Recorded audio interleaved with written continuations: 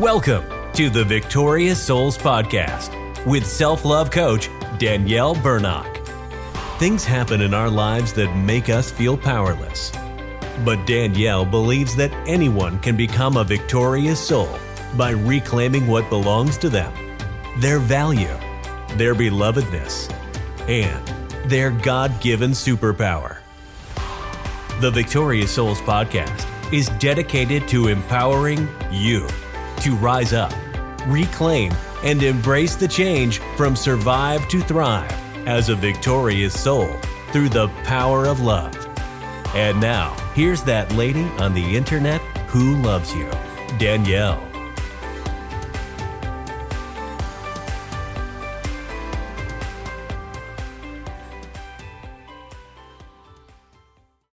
Hello and welcome to my live interview for Victorious Souls Podcast this evening. Today I have a gentleman named Daniel C. Daniel C. I was so focused on saying his last name correctly, I used my own name. And here we go again with why I do these live, so you know that I'm a real person. And I care about you getting authentic information. We don't edit out the mistakes. This is just me. So Daniel comes to us all the way from Australia. He is a productivity expert who suffered burnout, but then he recovered himself from that. And he's going to be sharing his story with us today, along with his award-winning book, Space Maker. And he has a consulting group that he co-founded.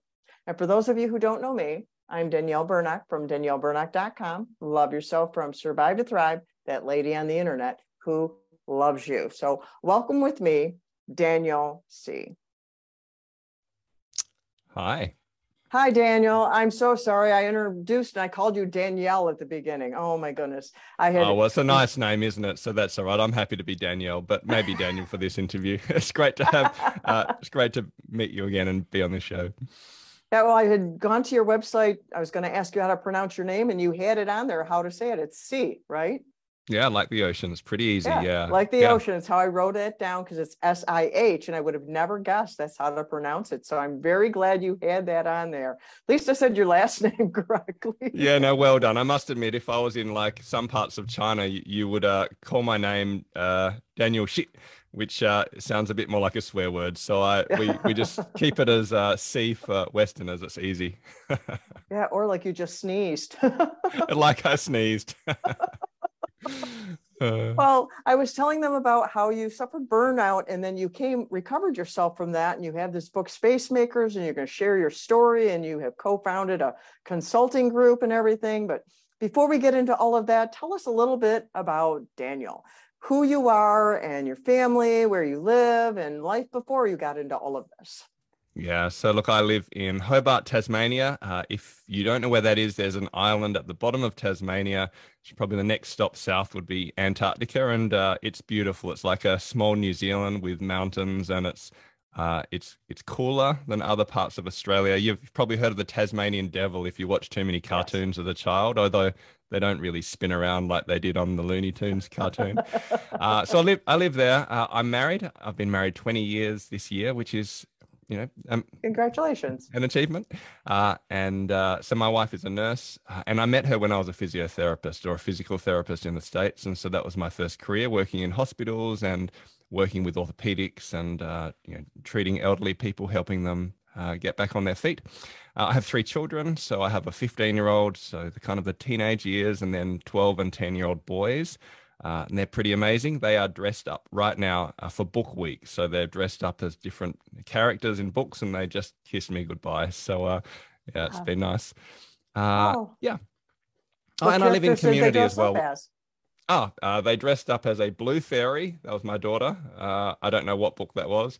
And my sons went as a, what's it called? A ranger. And another character, and my younger son is very creative, and he didn't want to use any of the books that he just wanted to make his own character up. So he wrote a book called The Boy with the Hat, and he wore a hat and brought his own book. So he's like, it's in this book. There you go. How creative. That is so cool. Wow. So when you struggled with burnout, when did that struggle happen to you? When did you tell us about that struggle? Yeah, look, it's hard to pinpoint. Look, in terms of when I realized I was struggling with anxiety and burnout, it would have been 10 years ago. Well, yeah, about 10 years ago, slightly over. But even as a child, I was a fairly insecure child, and I had nervous twitches, and so I was probably a little prone to nervousness potentially. My family have mental health issues in our background, I suppose. So I've always been a bit aware that I need to be careful of my mental health because of my family heritage. Okay. But yeah, it probably wasn't until it was took about 3 months, I think, where I started to really feel like I was stretched and tired. I didn't feel what I would have called anxiety. It's more that I wasn't sleeping well. I was working too many hours. I just wasn't having very much fun and just felt stretched across work and life. Which I suppose is pretty common for many of us. So what made you feel like something was wrong? Well, breathlessness. For me, it was a physical thing. So I started to feel breathless before I spoke in front of a group. And I felt breathless when I was just having a busy day. And I thought that's really unusual because I'm relatively fit. So I was wondering what was wrong.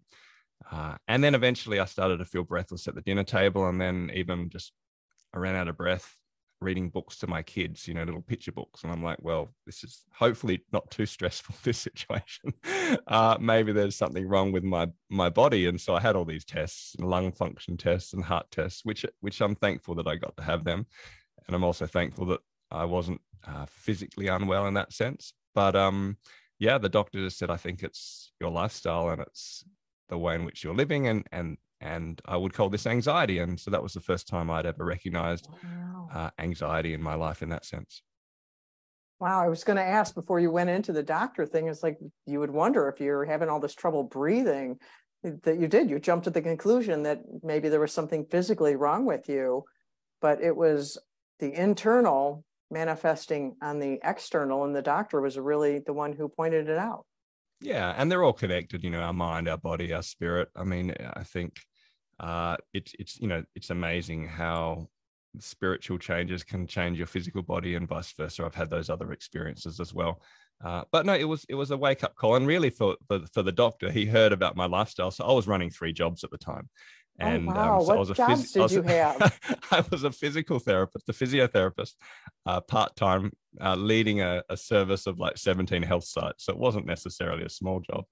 And then I'd started this hobby business, which is now Space Makers. But we were just training people on the side to help manage their email inbox. We called it Email Ninja. And that was meant to be a hobby because I enjoyed helping people improve their productivity skills. But it was starting to ramp up, and I was really interested in it and really enjoying it, even though it paid no money. And at the same time, my church pastor left, and they needed someone to step in. And so I was actually asked to be, I suppose, a church pastor for that interim period. So completely different jobs as well. Right. So that sounds actually like 4 jobs. Yeah. Oh, and I had 3. Well, I had 2. And you were a husband, 1 or 2 children at the time. And are a husband and a dad. So you had like 6 jobs. Yeah. So no wonder you were having trouble breathing.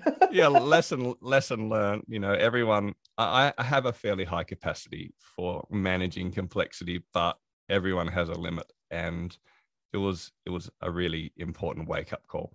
The other actually wake up call was I had a friend who was actually a minister as well, who had breathing issues, and he had them about 9 or 10 months before. And I don't think he continued pushing through, and ended up basically in true burnout, where his body broke down and he needed to be in hospital, and he was off work for years after that, and never returned to his same capacity. And so it was actually, I'm really thankful I saw that in a close friend and realized, wow, I don't want to head down that path. And so I need to really take my health as a priority and not just do the guy thing, and push through and say it's going to be fine.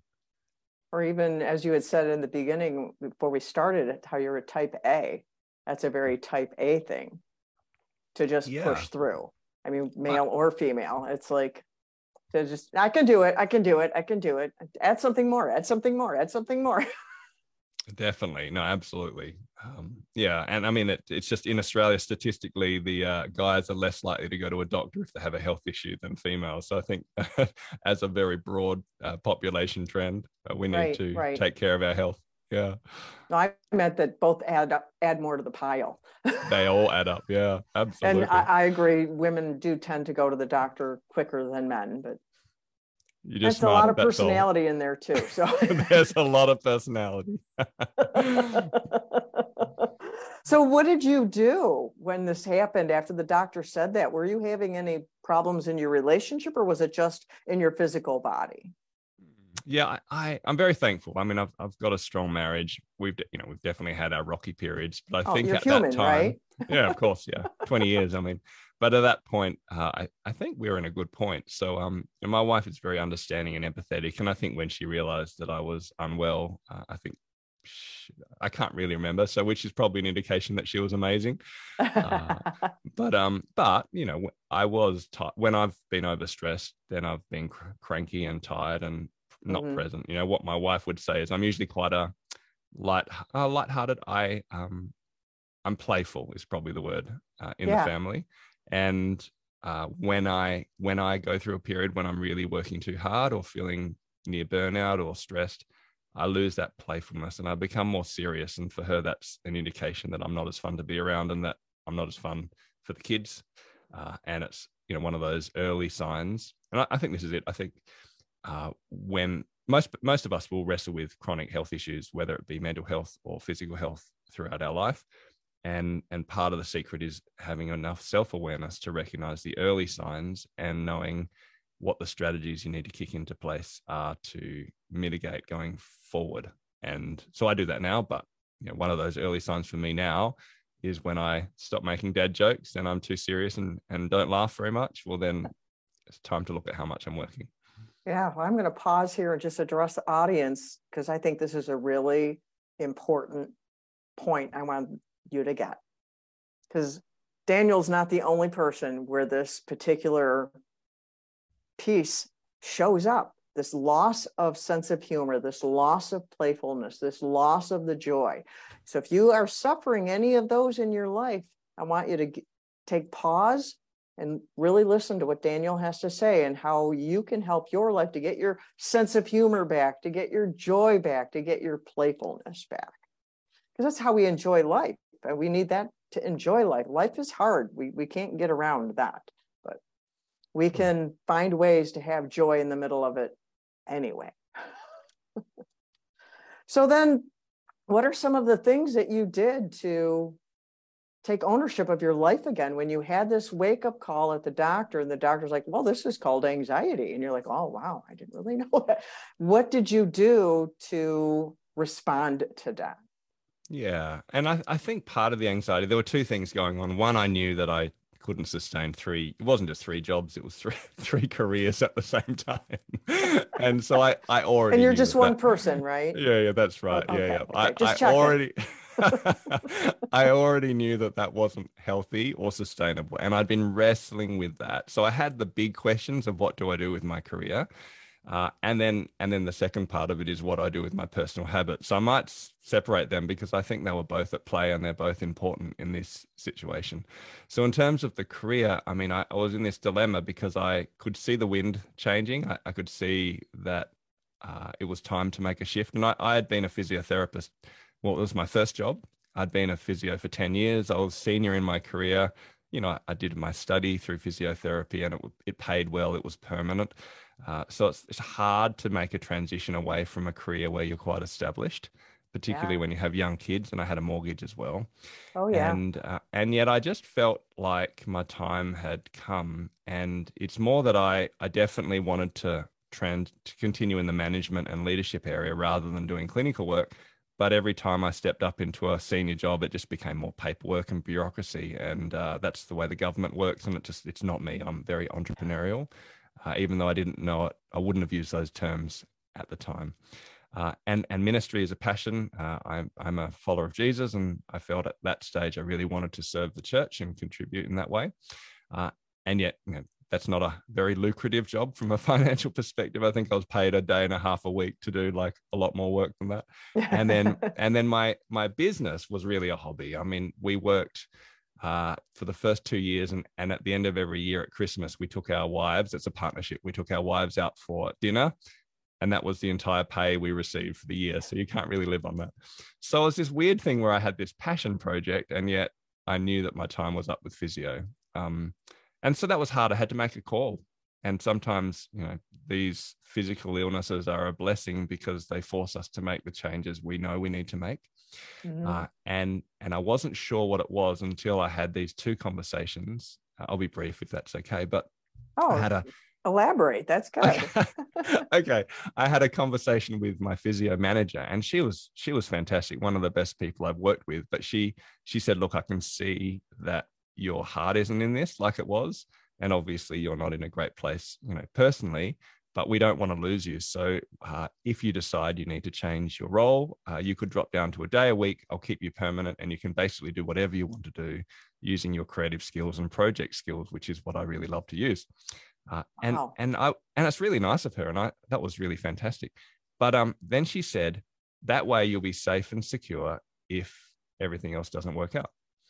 And she was being really kind, but I had this gut visceral feeling, this intuition that it was almost like I just knew that the only reason I would stay in my physio career is because I was fearful and because I wanted to be safe and secure.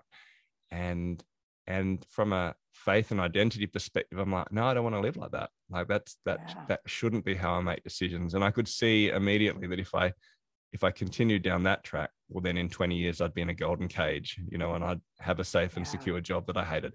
So it was actually the thing that thrust me to resign entirely and give up my permanency and take the plunge. And the second thing is, about a week later, I had a coffee or a dinner with a friend, and he was a businessman who owned a consultancy, which is a bit like mine now, and he was quite successful. And so I wanted to get some mentoring, and I said to him, Pete, I've made a decision. I'm going to quit my safe and secure job and take the plunge and be an entrepreneur. And I was expecting him to encourage me.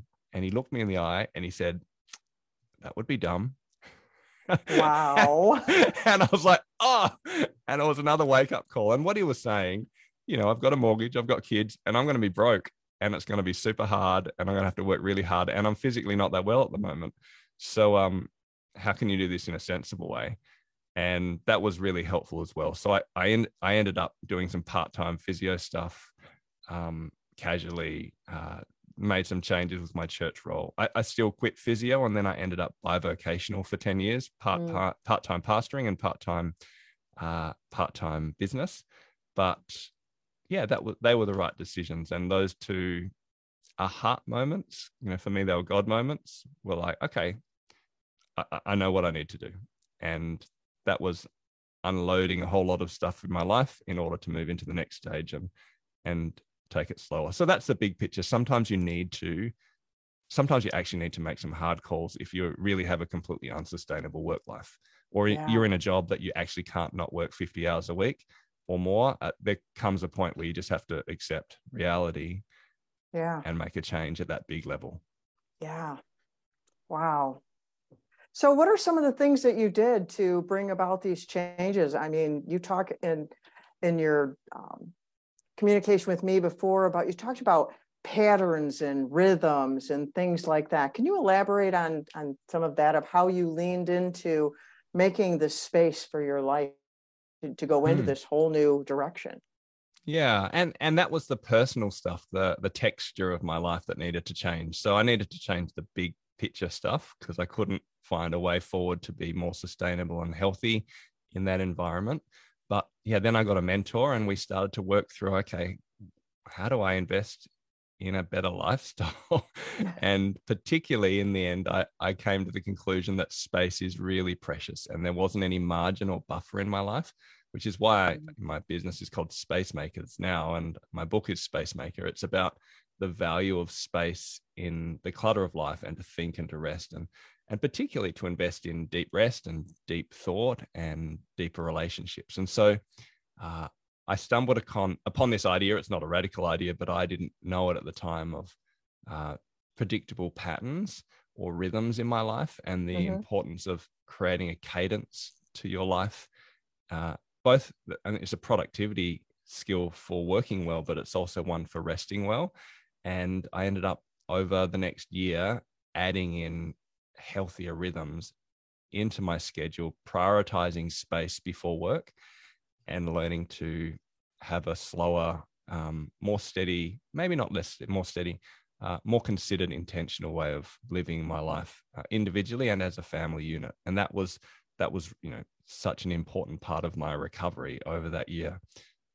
So an example, that a practical example, I started to take quarterly silent retreats and would have a day every quarter.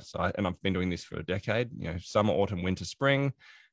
I have a day by myself at the beach without devices, and I walk up and down the beach, and I think and I pray and I write in my journal, and I reflect on where I'm heading and where I want to go, so that I don't end up too quickly in a situation again where my life is very unsustainable and I haven't thought about the big picture. On a smaller level, I started to investigate the idea of the Sabbath and the idea of what it might look like to have an intentional day where you're focusing on rest and remembrance and investing in family and disconnecting completely from work, which eventually became a digital Sabbath, which I wrote about in my book, when technology became an integral part of what it meant to work. And then on the smaller levels, I started to build in better patterns of exercise, better patterns of self-care. Like I have a massage every 6 weeks, and that's helped me with my, I know it's hardcore, isn't it? And patterns where I pray, I read scripture in the morning, and where we have time with people as well. I have a weekly meal with friends who I live in community with, and I've been doing that for more than a decade as well. So trying to build in patterns around rest and relationship and deep thought. And they've been really valuable over time. Wow, that sounds beautiful. It reminded me a little bit of, I'm just finished reading a book by Dr. Caroline Leaf, Cleaning Up Your Mental Mess. And she talks about, she doesn't call it deep thinking, but she talked about brain building, but it sounds similar to your deep thinking. And that's part of it, because there's different pattern to go through to get to that deep thinking. You think about it, the first thing, and then I reworded it to make myself understand it, because she used a lot of science words, because she's a brilliant neuroscientist and I'm not a scientist. It was like to contemplate, to consider, to contemplate, to conceptualize, to circle back again, and then to carry it out.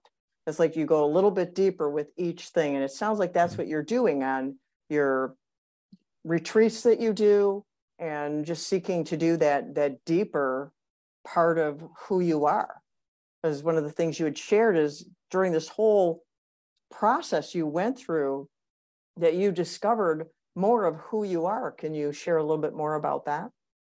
Yeah. I mean, I think discovering more of who you are is definitely a lifetime journey. I mean, I'm 44 now, so I'm obviously in a different age group than I was. Someone once said, a friend of mine, Alan Hirsch, said, you spend the first 40 years of your life trying to try out different puzzle pieces and work out what should be your puzzle. And then you spend the next kind of 20, 30 years or more putting the puzzle together. That idea that you try lots when you're young, and then you start focusing when you're in your middle ages. And I certainly see that happening in my life. That didn't answer your question. So the question is, no, but that was very interesting. What did I discover about myself? I suppose what I'm trying to say is I'm still discovering who I am. But I think and I concluded this in the book, actually, I've always wrestled with space. So, Richard Bach says, I teach best what I most need to learn. And I think the reason I can write a book about how to make space is because I've wrestled with it for more than 20, 30 years, because I love work. I love starting new things. I love being active. And yet I also love my family, and I believe in self-help and community and spirituality and silence and solitude. So how do you put that together? And so I learned. Like how you had said a little earlier about, I don't remember exactly how you put it, but about creating space in the clutter of life. Yeah, absolutely. Well, I mean, life is cluttered and there's more than we can possibly do each day. You made it sound just so natural, the clutter of life. And The it's so clutter of life. true. It's so true. We don't It's think so of it true. as cluttered though. So we need that and space. especially digital clutter. I mean, we haven't even got there yet, but yeah, life has been cluttered for a long time. Yeah, but it just keeps getting more cluttered. And the analogy we'll go back to the question, but the analogy I use when I'm training people is I will pour water into a glass and I will keep pouring until it overflows. And then I'll keep pouring until it starts falling down the table and then onto the floor. And everyone starts to feel uncomfortable, especially the OCD people in the room. However, my description is that we only have a finite capacity. Like you said, there's one Daniel, right? We have a finite amount of energy and time. And if that represents our life, the time we have each day or each week, the water represents the actual stuff that is bombarding us, the options we have in a Western culture, the digital options, the school drop-offs and pickups and the to-do lists and the sleep we need to have and the physical exercise we're meant to do. Like there's more than we will ever do. I already feel tired from you saying that. Exactly. But that's the reality of life. And actually, I see no change. I cannot see a situation in the next 10 years where there's less clutter or there's less water pouring into our glass and where we can fill up our glass and have everything kind of organized. So if that's the case, the only option we have is to let culture and life kind of take over what we do, or to say, I'm just going to choose what goes in first. And for me, those rhythms and patterns are a way of saying rest comes before work, family and relationships, community comes before work. And the ability to think deeply and to have contemplative time to address the inner life comes first. They go on my calendar. They're part of my schedule. Nothing like they're sacrosanct. And then all the other stuff that flows in, whether it be the Netflix episodes I want to watch or the books I want to read or, the things I have to do for clients, that has to then come in with the space that's left. But what was happening before is I just let everything else flow in first. And the stuff that fell out was really important, and I ended up burning out. So it's an intentional choice to fill your cup first with what really matters, and that's what it means to make similar space. To the 7 Habits of Highly Effective People. In there, he talks about a container with rocks, and you put the big rocks in, and then the next size rocks, and the next size rocks, till you get to the sand. Definitely. And the only difference he wrote, so Stephen Covey wrote that in the early 90s from my understanding. And he described it as if you put in the big rocks first and the most important things, like I described, well, then you can put in the smaller rocks and the sand and not so much falls out. And I think he was right. But the difference now is, and Oliver Burkeman actually in 4,000 Weeks wrote a great book a few years ago. He said that nowadays you actually can't even fit the big rocks in. So we're now having to make decisions about which big rock we put in because there's just so little capacity and so much we're asked to do. And so in an environment where the rocks are just getting bigger and bigger and there's more and more stuff, it just becomes even more important to ruthlessly prioritize and to be able to set boundaries on your time and to just know when enough is enough. Same principle, but just a slightly different context.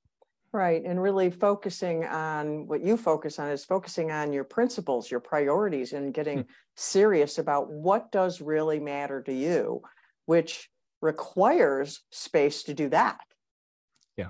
You have to take space to find out what space you want.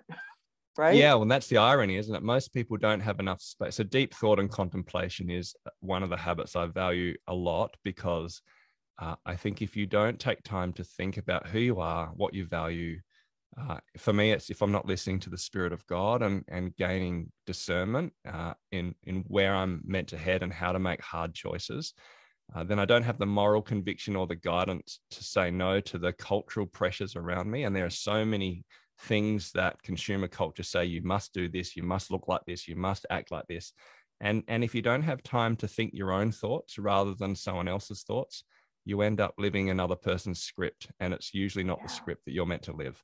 And so if you want to live an intentional life and to live the life that you're meant to live rather than the one that the shareholders of Silicon Valley tech companies want you to live, well, then you need to actually carve out space to reflect on your inner life and to understand who you are and where you're heading, because you simply can't hear the voice of God. You can't hear your soul when you're scrolling Instagram. It just doesn't work that way. Right. Yeah, that's so true. So true. But there's two words that you use to create space. And I really want to make sure that you get a chance to speak to those. You use the word beauty and wonder in creating space. Will you talk about that? Yeah, for me, space is partly about creativity and beauty and wonder. I when I speak at, let's say, in a faith community, I use similar words, but I'd say that in heaven, there when things are perfect, when heaven comes to earth, there won't be clutter, there won't be email notifications and endless scrolling. There won't, like, I guarantee Right. there won't be infinity scrolling in heaven, and we're not going to have an endless to-do list where we're running to stand still and can never breathe. I think there'll be really meaningful work and important relationships, but it will be different. And therefore, and for me, that means that's about space. There will be space to think and rest and wonder and imagine and dream and create, to love people deeply and to not feel rushed. And if that's what heaven will be like, well, then in my understanding of Jesus, he says that's what the earth needs to be like. And that's our role, to bring about heaven on earth, as on earth as is in heaven, he prays. So for me, space making is actually drawing the future into the present and seeking to experience the joy and wonder and mystery and spirituality of the time to come into this age here and now. So that's how I express it from a faith perspective when I'm speaking to people who who see the world in that way. Mm-hmm. Well, that does sound very beautiful and very peaceful and very enjoyable. And so those words are very emotional if someone would pause to think about the word wonder and beauty. They taste like chocolate. Without being bad for you. Yeah, and they're not bad for you, but they have that some people don't like chocolate. For those of you who don't like chocolate, I'm sorry. Come up with something you think tastes wonderful to you. It was just the first thing that I thought of was, wow, like chocolate or something. What's your favorite dessert? Just beauty and wonder. They're marvelous. They're just marvelous words. I love those words. And I think it links to the playfulness that I talked about before. I think in our rational, busy workplace society, we have lost the wonder. And wonder, when you look at the stars, it's a classic. You look at the stars and you actually think about how small we are on Earth compared to the billions of planets around us.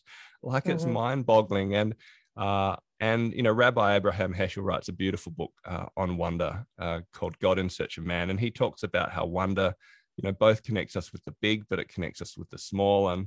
And there is a sense of finding confidence and strength in who you are when you surrender to the hugeness of the world and how small you are. There's this paradox that when you know how small and insignificant you are, you can also somehow experience significance. And so, we need space to wonder, and it's worth pursuing because we're spiritual beings. And if we lose the sense of playfulness and wonder and joy and the impossibility, the creativity, the texture of not knowing, well, then I think we become less than we could be as humans. Yeah. Wonder is, I think, very important. I had read an article a few years back. There was about Sunday school and how they were messing things up. I don't remember the title of it, but the point that I got from the article was how much wonder was missing from that. It became about rules and regulations and do this and do that and don't do this and, memorize this and know this story. And it was all just stuff. Yeah. It wasn't filled with wonder. And humanity is filled with wonder. Our world is filled with wonder. God is filled with wonder. And like just watching a caterpillar turn into a butterfly, or watching one walk along the ground, or, when you watch a baby discover their hands. There is so much wonder if we will take a moment to see it. And then it changes us on the inside when we have that space, because wonder is beautiful. So thank you for those two words. I didn't expect to go off on all of that with those two words, but I think they're powerful. and they speak to people, wonder and beauty. So tell us about your book. Do you have a copy of your book with you to hold up? Tell us the title of your book and the subtitle. I do. There we are. Lots of little blue dots with technological things there, with Spacemaker in the middle, trying to carve out the space. So the book is a manifesto about helping people to rethink their relationship with the online world, recognizing that space is incredibly precious, and yet most of us have very little space in our lives, particularly since the digital explosion, let's say 10, 15 years ago. And a lot of the space that's taken up in our lives is actually because of digital clutter, not just even everyday clutter. And if we don't rethink our paradigm, our beliefs about technology, and then reorientate our patterns. So I talk a lot about patterns around true north principles. How do we actually orientate our worldview and our life around healthy patterns and principles?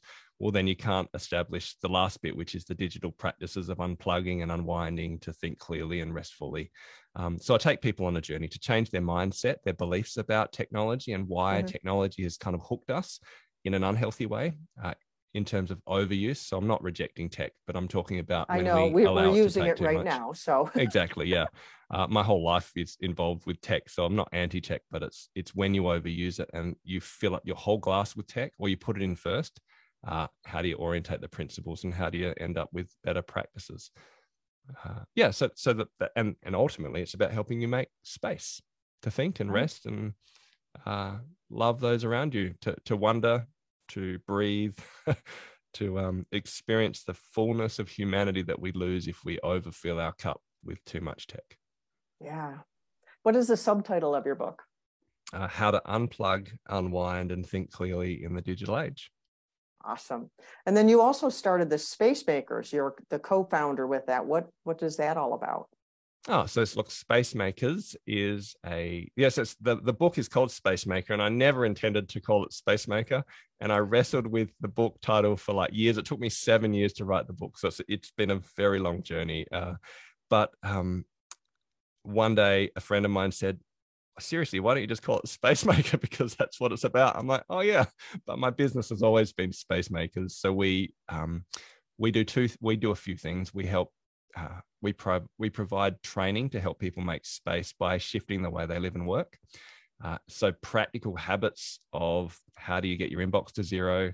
How do you run online to-do lists? How do you make priorities? How do you reestablish patterns in your life so that you can work effectively? So productivity skills, essentially, to make space.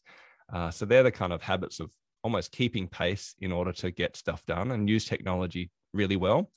And then I teach people now the habits of making space, which are the opposite, kind of the counter habits of what I described, which are about unplugging and doing less and setting cadence in your life. And both of them are needed to meet in the middle and to become really, really productive as senior leaders or executives. I train, I speak, and I write. That's what I do. Oh, that's awesome. So how can people connect with you? So I have a website, spacemakers.com.au. Check it out. I've got free chapters of my book. I've got guides on how to create a digital Sabbath if you're interested in actually exploring that idea more, and a blog as well. So it's all at spacemakers.com.au. I'd love a conversation if you want us to train your team. That's awesome. Well, did we leave anything out? Anything you want to add to this? Like maybe something about kids and technology or something? Oh, that's a big conversation. I've just written another book, Raising Tech Healthy Humans. It's not out yet. It's another few months, but around the idea of how do we help our children to become humans and to really experience humanity by helping them with healthy tech habits. I'm not sure I can give you a quick tip, except for we should celebrate raising kids as humans, not just before we help them have too much tech. Right. So when can we expect this book to come out? November, before Christmas. So soon at least. It's very soon. I'm excited. I'm in the editing phase, so I enjoy this part of the book launch. Yep. Oh, so good. So I got to bring that up. I get to help promote your book then. Thank you. What was the title of that book that's coming out? I think it will be Raising Tech Healthy Humans. Yeah, and it will basically be how to make great decisions around tech habits for younger kids. We call them primary kids, so 5 to 12 years old. So the kind of pre-teens, tween stage. If you can set them up well for life with good tech habits, then I think they can be healthier humans when they're older. And so I want to help parents practically do that. It sounds like what you're doing is what's the way to put it? You're trying to burnout proof them. I don't know. In some ways, maybe I'm trying proof to give is too strong of a word, but I'm trying to inoculate them. Inoculate. Maybe I'm trying to help parents give kids a reference point for life in its breadth and depth and wonder beyond screens, so that if they become completely obsessed and burnt out and addicted and so online that they can never turn off, they will at least remember a time when they walked on the beach and they experienced fresh air, where they had meals with real friends without having to photograph it, and where they could experience the joy of being human. Because if they have that reference point from a neurological and spiritual perspective, they can return to it. But if they never had that, if they only knew Minecraft and only knew life inside, well, then it's very hard to work out when they end up burnt out or anxious like me. Where do you go? Because you have no memory of a life when you were really deeply human. And so that's actually my heartbeat. Yeah. So in some ways, maybe not future proof, but to help with future burnout. Will it be available in audio? Yeah. Probably, if I don't burn out getting there. Well, don't burn out getting there. I won't. Take a Sabbath and then do it. I reckon it will be an audio in February, because I'm going to have a long summer, and then I'll record it again like I did with my last book. Okay, so you're heading into summer there. We are. Whoa, we're heading into winter here. I know. This is where we get excited. We were doing that the opposite time. And you said you're Tasmania. That's real close to Antarctica. Well, it's very far south compared to most places still in the world. Pretty far south. My nephew's in Antarctica right now. He does weather stuff down there. So. Wow. Yeah. So yeah, we don't have blizzards and snow in that sense, but we're quite temperate.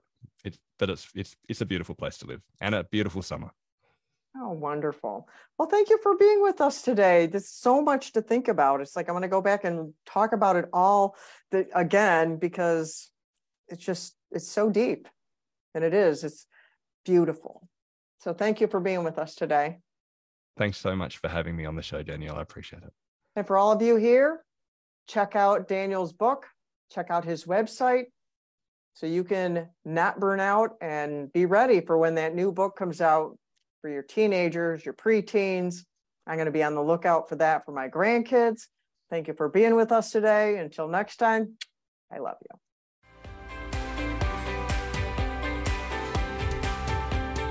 Thank you so much for listening to the Victorious Souls Podcast. You matter, and you are loved. We'd love to connect with you further, so please visit us at danielleburnock.com and grab a copy of Danielle's free audiobook.